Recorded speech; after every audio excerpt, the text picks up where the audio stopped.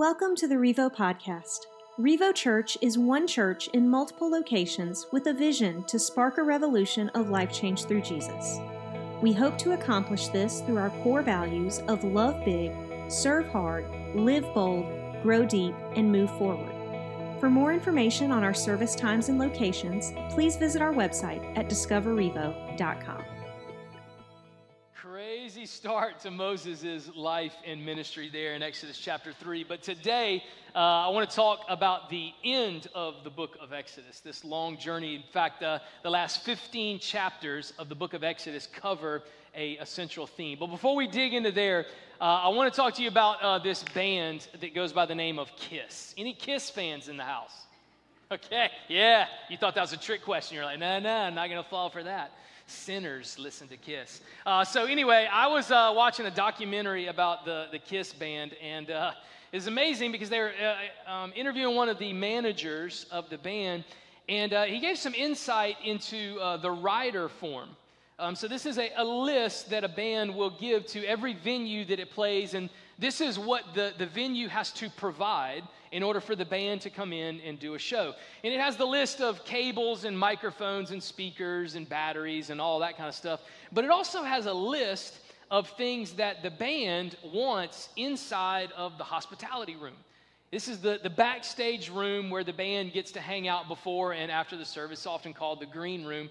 And so it was all of their favorite food and drinks and everything that they wanted to have. Well, one particular thing on the list that I thought was really funny is the manager demanded that inside of the hospitality room for the band, there needed to be a large glass bowl of green M&Ms.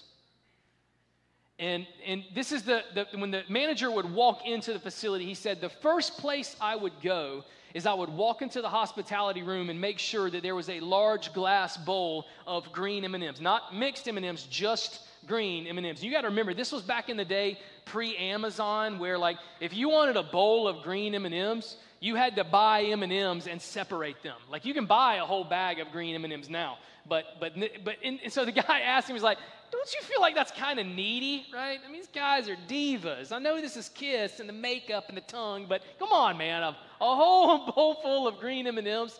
And he said, well, let me tell you why I did that. I would immediately walk into that hospitality room, and if there was not a bowl of green M&Ms sitting on the counter, we would not do the show that night. And he said, here's why. Because on that list that I sent that had the green M&Ms on it were also a list of a lot of important things. Like all of our shows have pyrotechnics. And so there's explosions and fire that will happen in and around the stage. And part of the show is hooking the band up to cables and suspending them, swinging them over the audience while they play the guitar. And he said this, he said, if you skipped over the green M&Ms, I wonder what else you skipped over. Because like the green M&Ms really don't matter, but if you took a shortcut on the pyrotechnics, then an explosion could happen and the first 5 rows of the audience could get really hurt. If you didn't pay attention to the green M&Ms in the bowl in the hospitality room, then what makes me think that you did the work to make sure the safety harnesses were in place so that when we put the guys 100 feet above the audience playing their guitars, that they're not going to fall? See, it really doesn't have anything to do with the M&Ms and being all green with a glass bowl in the middle of the hospitality room. It shows me that you paid attention. It shows me that details matter. And when it comes to the life of the musicians and the safety of the crowd, details matter. That rider form matters. So I need for you to look at every single line of that form and make sure you did everything correctly. The last 15 chapters of Exodus are all about building the tabernacle. It's building this portable church, this venue that people are going to come in and worship God. And there's a long list of things that ultimately, it almost reads like it's a list to Home Depot, like it's a bunch of supplies and things that they want, that God says, this is what you need, this is what we're going to have as a part of this. Now, I've read all 15 chapters. There are no bowls of green M&Ms in here for the hospitality room, but there are a lot of weird details. I mean, like little things that might make you scratch your head and ask yourself, like, why is that in the Bible? like a shopping list, like a blueprint for the whole thing. So here's the blueprints for it, all of the details that they're going to need. Everything down to like the measurements of the wood. Like there's going to be some wooden posts in the middle of the tabernacle, and they're going to have to be a certain length high and a certain width and a certain color. And actually, they're going to have to be made out of a certain type of wood, not just any wood, but a very certain type of wood. All of these measurements and details that God outlines, and like down to the specific length and width and the type of wood. God even had special instructions for what kind of clothes the priests would wear. Like they had to have a certain kind of robe with a certain color that looked a certain way. And as a pastor, like I'm reading these 15 chapters, and it's reading like how to put together a Lego castle or something. And so like this week I'm looking at that and I'm like, how are you supposed to preach this? Like what there's a verse in chapter 38 that says this, that the curtains, they're going to be 10 curtains inside the temple. They're going to be 42 feet long and 6 feet wide. So now go and apply that to your life. Be more like Jesus this week. Like what am I supposed to do? Am I supposed to go home and change my curtains? Like, are my curtains the wrong size? Are my curtains dishonoring God right now? Like, I don't know, we don't even have curtains in here. Are we missing something? Like, what's the purpose of a long list like this? And this is the time where maybe some people will read the Bible and read all these details, and it begins to, like, make them scratch their head and be like, you know, maybe this is just an old book. Like, this has nothing to do with my life today. This has no relevance for our lives. And like we're in Winston-Salem in 2021. Like, what does this have to, what do 42-foot curtains have to do with us and our relationship with God? And so what I want to do today is I want to show you in these last 15 chapters some of the meaning behind the numbers, the meaning behind the measurements. Who cares what the curtains are made out of and what type of wood the posts are and how many pegs it's going to take to hold the rope that secures this whole structure? Like, who cares? Why does any of that matter? And I want to break that down for you. And historians tell us that this setting was actually like almost a nice tent. It was portable. It was 45 feet long, 15 foot wide, and 15 feet tall. Like, so this is not a small undertaking here. And the biggest thing that I noticed right out the bat is this. You got to remember, the Israelites didn't have a home yet. And so when God told them to build this church, this portable church, it was just that. It was portable. They had to build something, and every time they traveled, they would have to break the whole building down and pack it up and load it up and move it 10 miles, 25 miles, 50 miles, 100 miles. And then when they got there, they would have to build it again, unpack it, set it all up. Some of you have been rolling with Revo long enough to remember when we were a portable church. And like everything we owned was on the back of a 28-foot U-Haul. Sound, mics, like guest services, kids ministry, everything we had. And every Sunday morning, we'd have to set up. 6 o'clock, we'd meet at the Children's Museum, set everything up. Then it'd take us about an hour and a half after the service to break everything down, load it up in the U-Haul, and when you brought it out, like you never knew what got broken. I don't know, like gremlins, goblins got in the U-Haul over during the week, and you'd pull stuff out and it would be broken and you couldn't get it to work. And I was just like, God, are you really calling me to this? Like, I want to do something else right now. But we stuck with it. And so like, I get it, like portable church, like they're asking these people to set this up and tear it down every time we move. Why in the world would God do that? Why would God include all these instructions, like meticulous things?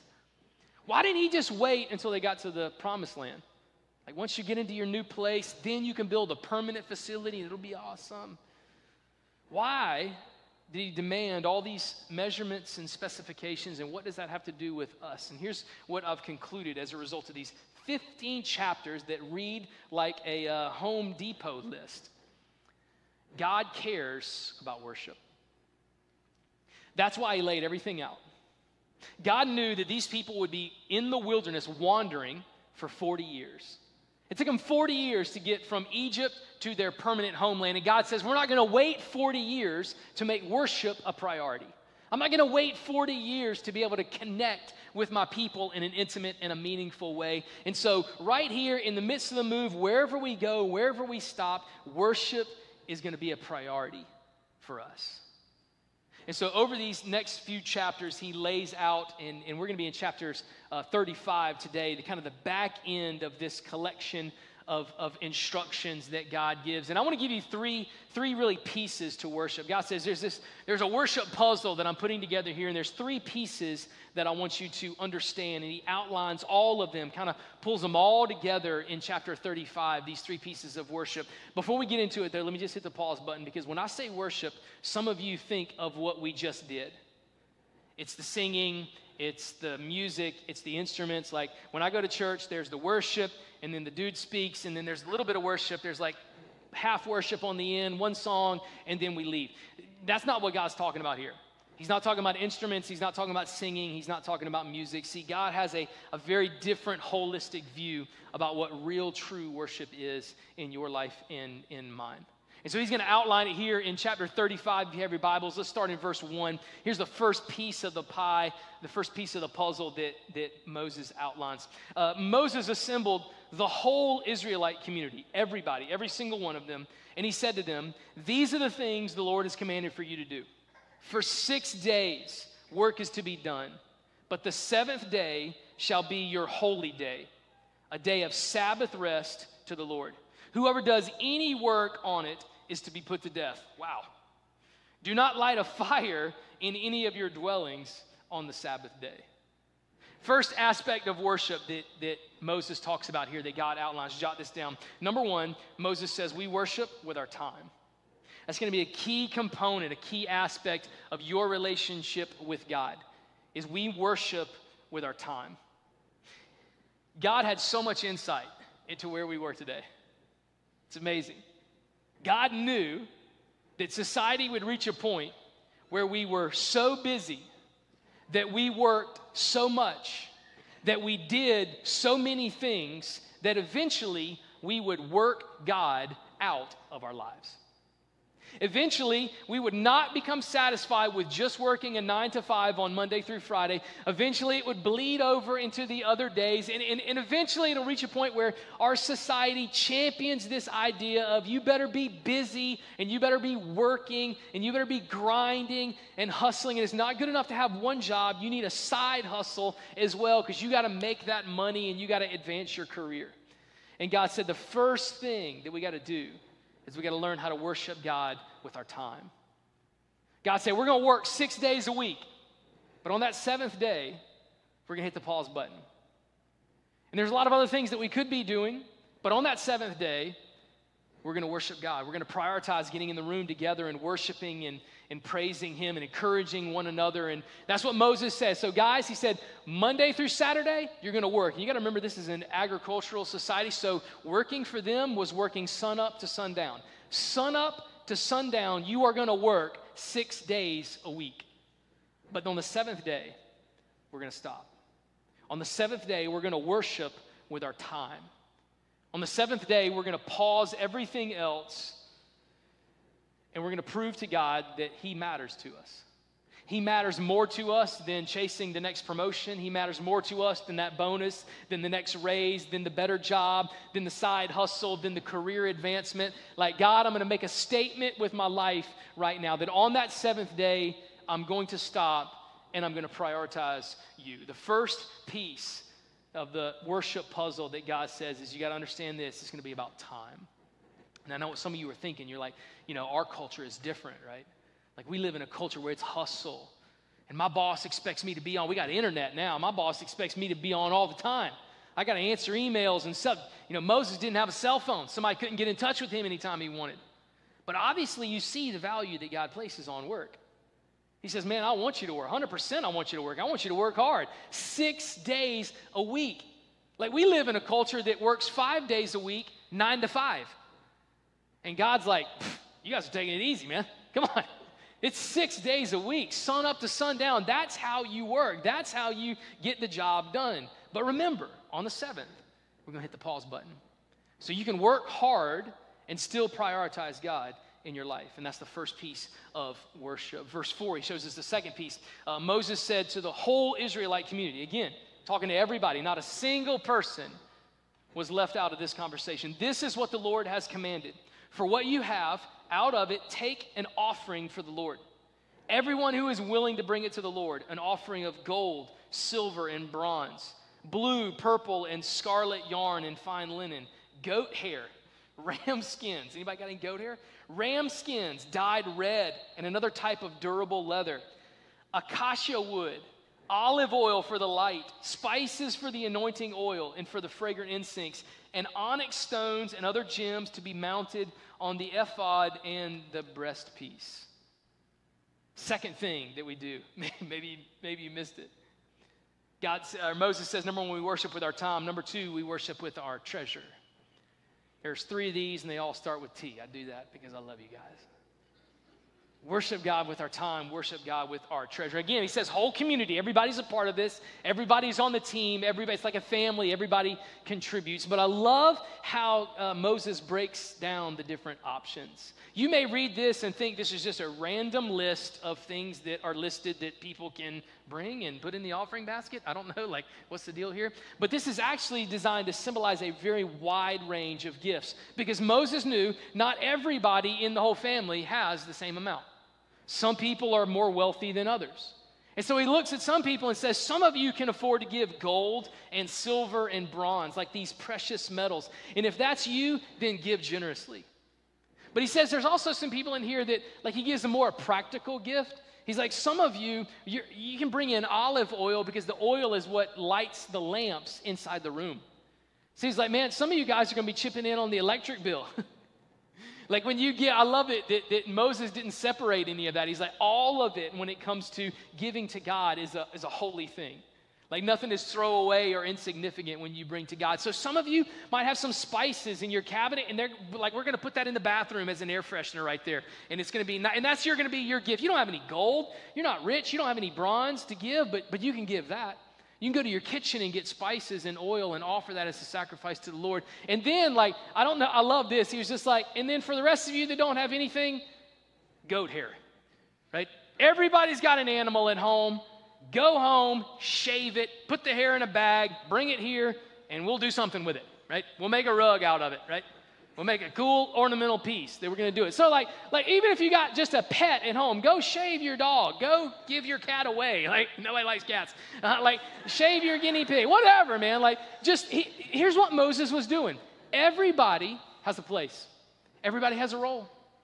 Generosity is not something just for rich people. Or you may say, well, you know, I don't have a job. I'm working a minimum wage job, or I'm in school working a part-time job. I don't have a lot of money. I'll give and I'll be generous later, you know, when I stockpile and my 401k gets big and my bank account grows a little bit.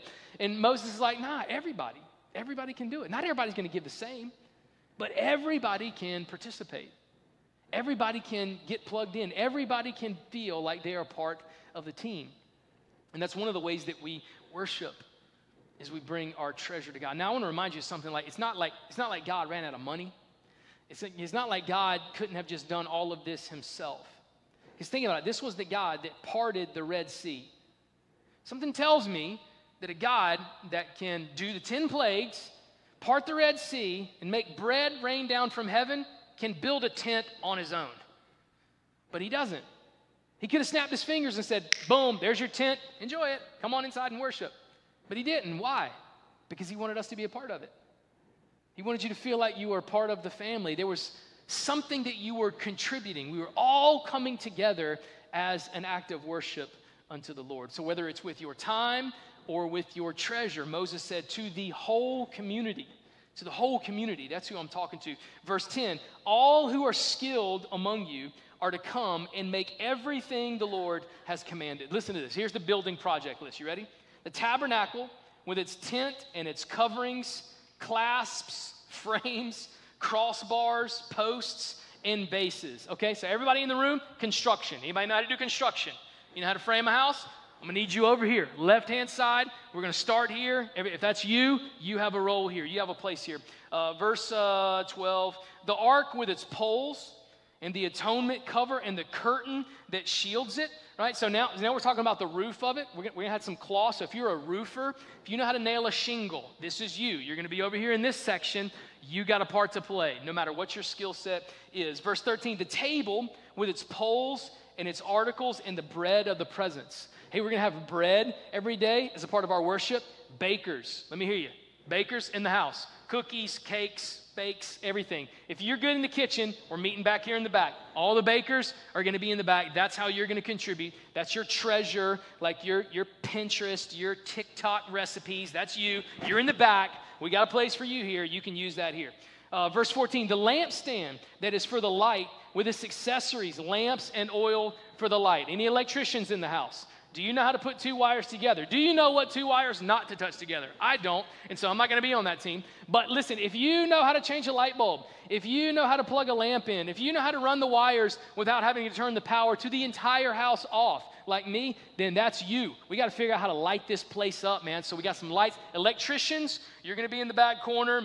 Find your leader over here. Verse 15, the altar of incense with its poles, the anointing oil and the fragrant incense, the curtain for the doorway at the entrance of the tabernacle. So now we got the furniture builders, right? We're going to have some tables. We got some chairs. There's going to be a little entryway. It's going to be a little cute little entryway. Everybody's going to love it when they come in. They're going to be, oh, there's an entryway. That's great. Come in. There's going to be used for weddings. Probably it's going to be cutesy like that. And so, hey, if you know how to do that, if you're a cabinet maker, if you know how to build tables, if you've ever bought a piece of furniture from IKEA and it took you less than an hour to put it together, you're it. That's on. This is your team. You meet over here. You have a role here. Verse 16, the altar of burnt offering with its bronze grating, its pole and all its utensils. The bronze basin with the stand. Any metal workers in here, right? Any welders. All right, so we're going to have some tables, and these tables are going to go on stage. They're going to be the fancy tables, right? And so we're going to cover them in bronze. We're going to hammer that metal out. It's going to look really great. This is what God's commanded us to do. So metal workers, welders, you're going to be over here on the other side. The curtains of the courtyard with the posts and the bases, and the curtain for the entrance to the courtyard. Shout out interior decorators. We need some curtains in here. We want it to look good, okay? Not trashy, good, all right? So if you got an eye for that, if you know how to match fabrics and you know like how many pillows is too many on the couch and how many are perfect, rugs, we got some goat hair back here. Let's make a rug out of it. Right? If that's you, place for you, right? Great. Interior designers, big shout out, we need you. Verse 18, the tent pegs for the tabernacle and for the courtyard and the road. Like, we're down to where, like, we need X amount of tent pegs. Who's the detail person? Like, every peg has to have this amount of rope and these amount of tents to hold it all together. Verse 18, verse 19, the woven garments worn for ministering in the sanctuary, both the sacred garments for Aaron the priest and the garments for his sons when they serve as priests. Hey, preacher needs a fly robe, okay? Any fashion designers in the house? You got an eye for that? You like to shop at Marshall's? You like to find deals? You a hustler in the mall? That's a gift here. You want to do that. We have a role for you here. There's a spot for you. All of these different things, again, Moses is saying, whatever your gift is, you can use it here. It's not just about who can sing or who can play an instrument or who can talk. It's not just about who can be downstairs watching kids. It's not just about who can stand outside and with a smile on their face and welcome people when they walk in. Every single person has a gift and a talent. And so Moses says, why don't you use your gift and your talent for God? And here's something crazy that happens for us. Oftentimes, we will take the gifts and the talents that we have, that God has given us, and we will use them in every other environment except here. Isn't that crazy? Like, we'll have school teachers that'll say, look, I teach school Monday through Friday. Kids are my calling. Kids are my gift. But don't ask me to watch kids on Sunday. Because I do that all during the week. It's like, wait, God gave you a gift and a calling, and you want to use it everywhere else except to get people to Jesus? So, yeah, well, I'm a carpenter, so like if something breaks at a church, don't call me, because that's what I do all the time. I'm a banker, so I don't want to help with the bookwork or bookkeeping or anything like that at church, because I have to do that Monday through Friday, and so I don't want to do it here. Like, so many people, they don't want to take the job that they do during the week and actually leverage it for the kingdom of God on the weekends. And it's like, wait, you want to use that everywhere else? What are you doing with what God has given you, the talents, the gifts, whatever you're good at, your passions? How are you? I know how you're using it to make $1 during the week. How are you using it to get people to Jesus? Moses said every single person here has an opportunity. There's not a single person that can say, well, I just don't really have a gift. I can't do anything. I'm not good at anything. There's nowhere for me to fit in. He says again, everyone is going to have an opportunity. We worship with our time, we worship with our treasure, and we worship with our talents, our gifts, our abilities, the skill set that God has given us. Last thing that I want to bring to your attention kind of ties it all together. It's a phrase that is used throughout this chapter that I want to make sure I emphasize. Here's what Moses says multiple times. Everyone who was willing. That's what he used to describe the people that would join the team. That's what he used. Everyone that was willing. Check out that phrase. Everyone who was willing. Here's the verses. Verse 5, it appears for the first time. Everyone who was willing is to bring to the Lord an offering to the Lord. Verse 21, and everyone who was willing and whose heart moved them came and brought an offering to the Lord. Verse 22, all who were willing, men and women alike. Verse 26, and all the women who were willing and had the skill. Verse 29, all the Israelite men and women who were willing. There's that idea. God says this, when it comes to worship, here's what brings it all together. The fourth, maybe the most important point is this. When we worship, we have to worship with the right heart. God is not just standing and saying, hey, give me money. God isn't saying, just give me time. God isn't saying, like, just give me your talents. Like, I don't care. Like, you can cry all you want to. You can complain all you want to, but you're going to give it to me. My hand's right here. That's not how God works. Even Jesus, it says, we read this throughout the New Testament, that the Lord loves a cheerful giver, not a reluctant giver, not a generous giver, not the biggest giver. He loves the giver that has the right heart, that has a joy behind it. And so when Moses, over and over, he's standing in front of the people, he says, yeah, we're going to talk about giving, we're going to talk about serving, we're going to talk about worship, but here's the deal. I'm looking for the people who have a willing heart. I'm not looking for the people that feel guilty or feel obligated to do it. I don't want to force you to do it. I don't want you to do it with a bad attitude. I'm asking you to understand who God is and what he's done for you, and then respond. Respond accordingly. I'm going to do a quick survey. I don't want to embarrass anybody, so I'm going to ask everybody to close their eyes, okay? I want to close your eyes, and if this is you, I want you to raise your hand. Nobody's looking but me and a few other people that are peeking. Quick question, really, really deep, important spiritual question. When you pick up a to-go order at a restaurant, are you supposed to tip? Raise your hand. Raise your hand if you're supposed to tip. Okay, put your hands down. All right, eyes back open. I thought you were supposed to tip. But here's the thing. Here's what I realized. Like, when COVID happened, a lot of to-go orders were happening. You couldn't eat inside. And so I would go, and honest to goodness, I felt pressure. You ever felt pressure to tip? You ever been standing at the cash register, and they ring up your order, and it's a to-go order. It's a to-go order. You're not sitting at a table. They're not serving you a drink. It's a to-go order. And they hand you the receipt, and they say, yes, sir, Mr. Klein, can you fill this out? And I'm right there in front of me. They're looking at you. Like, it's not like they walk away when it's time to fill out the tip. They're looking at you. And so I'm sitting here, I'm like, okay, total $30. Tip. It's a to-go order. What is it worth getting that box from that counter to right here? Tip. And like, I look up and they're looking at me. They're like, tip, right? You can fill that in. And honestly, I break down. Like, I will get every to-go order that I ever do, I end up giving like at least a 10% tip. I don't want to, but it's pressure. Like, I don't want to. I want to say, you didn't do anything to get that box from here to there. If you'd have brought it out to my car, I would have tipped you. Like, if you'd have brought it to my house and set the table, I would have tipped you. Like, if you'd have given me a free drink while I waited, I would have tipped you. But this is a to-go order. But there's just something about that line that says tip. I cannot leave it blank. Like, no matter how little they did, I cannot leave it blank. The worst thing is there's a restaurant by my house that we go to, and when you pay the bill at the cash register, they don't print the receipt. They ask you, they say, would you like to leave a tip? Because they're going to input it in, and then they'll print your final receipt. And so they're putting me on the spot now. Now I went to public school in South Carolina. I'm not good at math. And so they're asking me, they're like, "Did you like to leave a tip?" And I'm just like, "Well, yeah, but I'd like to have a piece of paper so that I can do the math on it because I don't have a calculator." There's a long line of people behind me waiting on, like, what is this guy trying to do? And they're like, "Well, you just tell me the tip." I'm like, "Whoa, how much was the tab?" And they're like, $30. And man, I'm on the spot. I can't do math. I can't do percentages and 20% tip. And so, like, they're staring at me. They're like he's tapping the machine. "Tip, sir, tip, sir, tip, sir. Would you like to leave a tip, sir?" And the people behind me are like, "What's wrong with this guy? Does he not know how to do math? Did he go to school in South Carolina? Like, why is he wrong?" And, like, because I cannot tell you how many 42% tips I have given on a to-go order because I can't do math. Like, lots of money being thrown away. Like, it's a $30 tab, and it was like, "Tip, sir, tip." I'm like, $14? $14? That sounds great. Sure.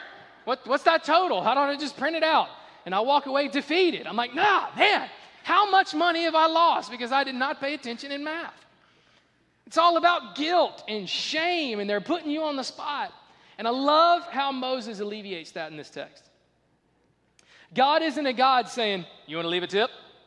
You want to leave it? How much you going to put in the plate?" He's not shaking the plate in front of you. Right? "How much you want to leave? How much you want to leave? You know how much I've done for you? How much you want to leave?" He doesn't look over your shoulder with your schedule out at the beginning of the week and say, "How much you going to give to me? How many hours? How many hours? Oh, Monday, none. Okay. What about Tuesday? None too. Okay. All right. Well, what's next? How much do you love me? How much do you love me?" Moses says, "I want you to give, and I want you to serve, and I want you to be a part of the family out of a willingness of your own heart. No obligation, no pressure, nothing like that." Because he said that's the kind of sacrifice that God is looking for. That's the kind of true, authentic worship that God has for us. So for some of you, this may be weird, like pastor talking about money or time, and it's like, this is the reason why I stopped going to church. And wow, the first time I've been to church in a long time, and the dude's talking about money and bringing gold and goat hair to the service next week. What kind of church is this? Well, I want to alleviate some of that pressure for you as well. And I'll tell you some practical things even that our church believes, because this is what we believe Scripture teaches us. You can pull out that offering envelope at the front, right there in the seat back in front of you, and you'll see it written on the top that we want you to pray about what God would have you to give, and just give that. It's not "I know how much money you have, and this better be a good offering." It's not every single time you step in here, you better make sure something goes in this envelope. And I will catch the people that are pulling the blank envelopes in there just to make sure they put something in there. No. You pray about what God would want you to do, and then give that. That's all we want. That's all we're asking. Pre-COVID, I don't know if you remember this, pre-COVID, we used to pass the offering baskets to everybody. And there would be guest services, people would walk down the aisles. And so we decided with COVID, it's probably not a good thing. Hundreds of people touching that basket in the same place and passing it down. And so we put the offering baskets in the back. Well, this is not just a thing for Revo, but this is like a nationwide thing, that statistics show that if you pass a literal basket, you will receive more donations. And so sure enough, over the season of COVID where we stopped passing the baskets, like in-house donations went down. And so we started to think about that. I wonder why, when we pass the baskets, people give more money. And the only thing that I could think of is guilt. Like, man, maybe for you it's awkward when somebody else puts something in the basket and they hand it to you. And you grab it and you're ready to pass it on, but the person beside you is like, right? Or the guy or the gal's on the end of the row and they're looking as the row thing comes down. It's like, oh, they're going to know if I don't put anything in there.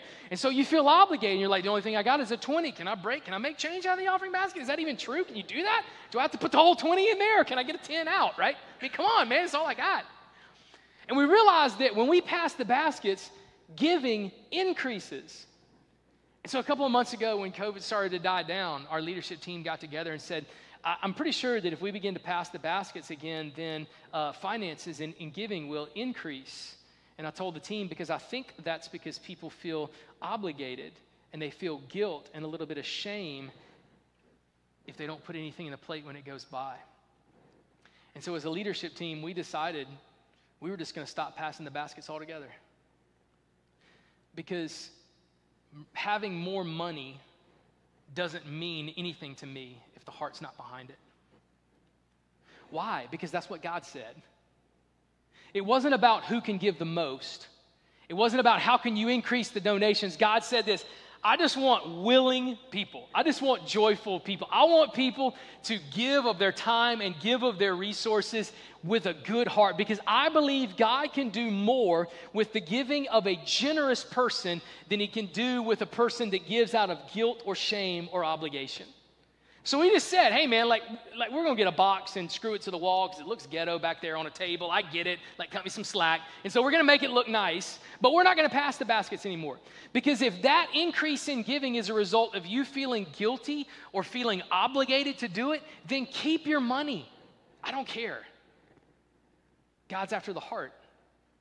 And so when you can give with a cheerful heart, the basket will be back there. When you can serve with a cheerful heart, then the door's open. The opportunity will be there.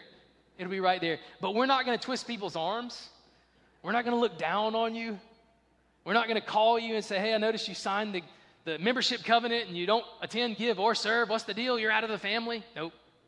We're not going to do any of that. Because God was looking for people that would be worshiping him with a faith-filled heart, with a heart in the right place. The motives were true, not just the amount of time and the amount of money or the talents or the skills that they gave. And so if that's what God looks for, then that's what I'm going to look for. Even if that means fewer volunteers and fewer people giving, I don't care. God's always taking care of us. He's looking for the heart. And that's what I want to challenge you with this morning too. How's your heart? Your worship of God. Think about all that he has done for you. And I want to ask you, when it comes to your time, when it comes to your talent, and when it comes to your treasure, are you responding in an appropriate way based on what God has done for you? Let me pray for you. God, thanks for not being a God that constantly looks over our shoulder, that shames us for not doing enough, that doesn't make us jump through religious hoops to impress you. God, thank you for looking at the people that give a lot and looking at the people that give a little, and that you look at the same thing. You look at their heart, you look at their motive behind it, you look at their attitude, you look as to whether or not we can give joyfully. You don't play favorites with people that write big checks. You don't care for the people that give more of their time or block off more of their calendar to serve you during the week. You love us all the same. You got a plan and a purpose for each one of us. So God, thank you for the invitation to be a part of the team. Thank you for the invitation to respond to you in worship with our time, with our talent, and with our treasure. So God, I pray that even right now, you would begin to make it very clear to us the next step that you're calling us to, a way that we could respond that would be appropriate for the things that you have done, the love that you have shown, the grace and the mercy and the forgiveness that you have given us in our life. God, may our worship be worthy of the one that we pray to right now. Ask those things in your Son, Jesus' name. Amen. Thanks for listening to the Revo podcast. We believe everyone has a next step to take in their relationship with Jesus. If you would like more information on what that means for you, or if you have any questions about today's message, please email us at info@discoverrevo.com.